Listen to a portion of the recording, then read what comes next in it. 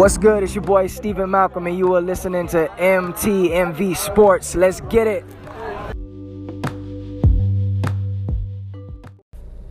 What's going on, family? This is your boy Miles Austin from the Hard in the Paint podcast here on MTMV Sports. And this is your quick 3-and-3 NBA update. 3 major things in 3 minutes. Let's get right to it now. What has been talked about majorly this week is Zion. ESPN had released a top 50 list, and they released 50 to 31, 31 to 3, and then 2-1, with number 1 being Kawhi, number 2 being Giannis, number 3 being LeBron. But the biggest thing about this top 50 list is that, 1, KD is not on this list. Now, how this happens, how ESPN's allow something like Kevin Durant, who's been arguably the best player. I'm a LeBron fan, so you're not going to hear me say he's the best. However, let's be real. Kevin Durant has put up numbers. 2-time NBA champion, 2-time back-to-back finals MVP, did not make the list. Now, this is a big uproar, but the biggest uproar is that Zion Williamson has peaked in at number 42. Now, this is being higher than most of the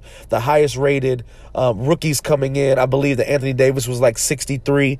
And it's little things like this that, look, I'm all for potential.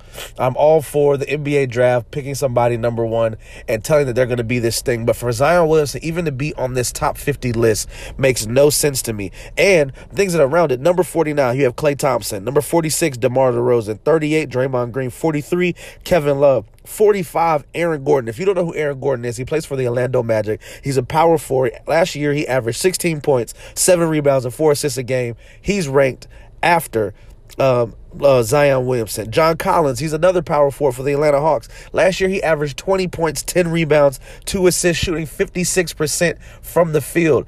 And I know this because I've been to these games down to watch the Hawks play.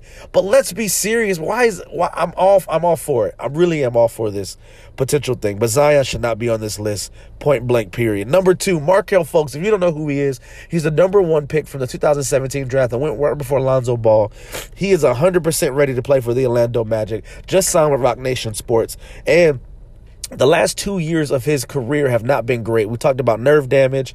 There was a story coming out that he had a motorcycle accident where he got nerve damage in his shoulder with the freak. He had the weird shooting motions and figuring this out. He is said to be 100% ready after signing with Roc Nation Sports.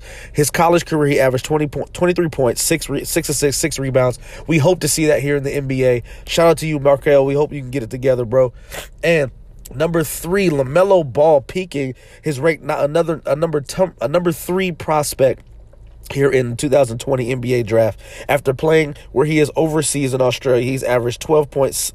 In his first game is 12.6 rebounds, 5 assists, 2 steals. Second game, 19 points, 13 rebounds, 7 assists. He's averaging 16, 6, and 4 through 4 games. Shout out to LaMelo, man. You know that Ball family has been through a lot in the past year with the allegations of Allen taking over $1 million from Lonzo, the B&B, the triple Bs being coming down as a brand itself. Lonzo kind of distancing himself, LaMelo distancing himself.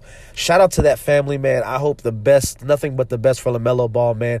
These are your 3 major things in 3 minutes. If you want to hear more content just like this, check out Hard in the Paint every week here at MTMV Sports, wherever you listen to podcasts, Apple Podcasts, Podcast Republic 4, Android, and Spotify. Wherever you listen to podcasts, we'll be there, man. Shout outs again. This is Miles Austin from the from Hard in the Paint here on MTMV Sports. You guys be blessed. Peace.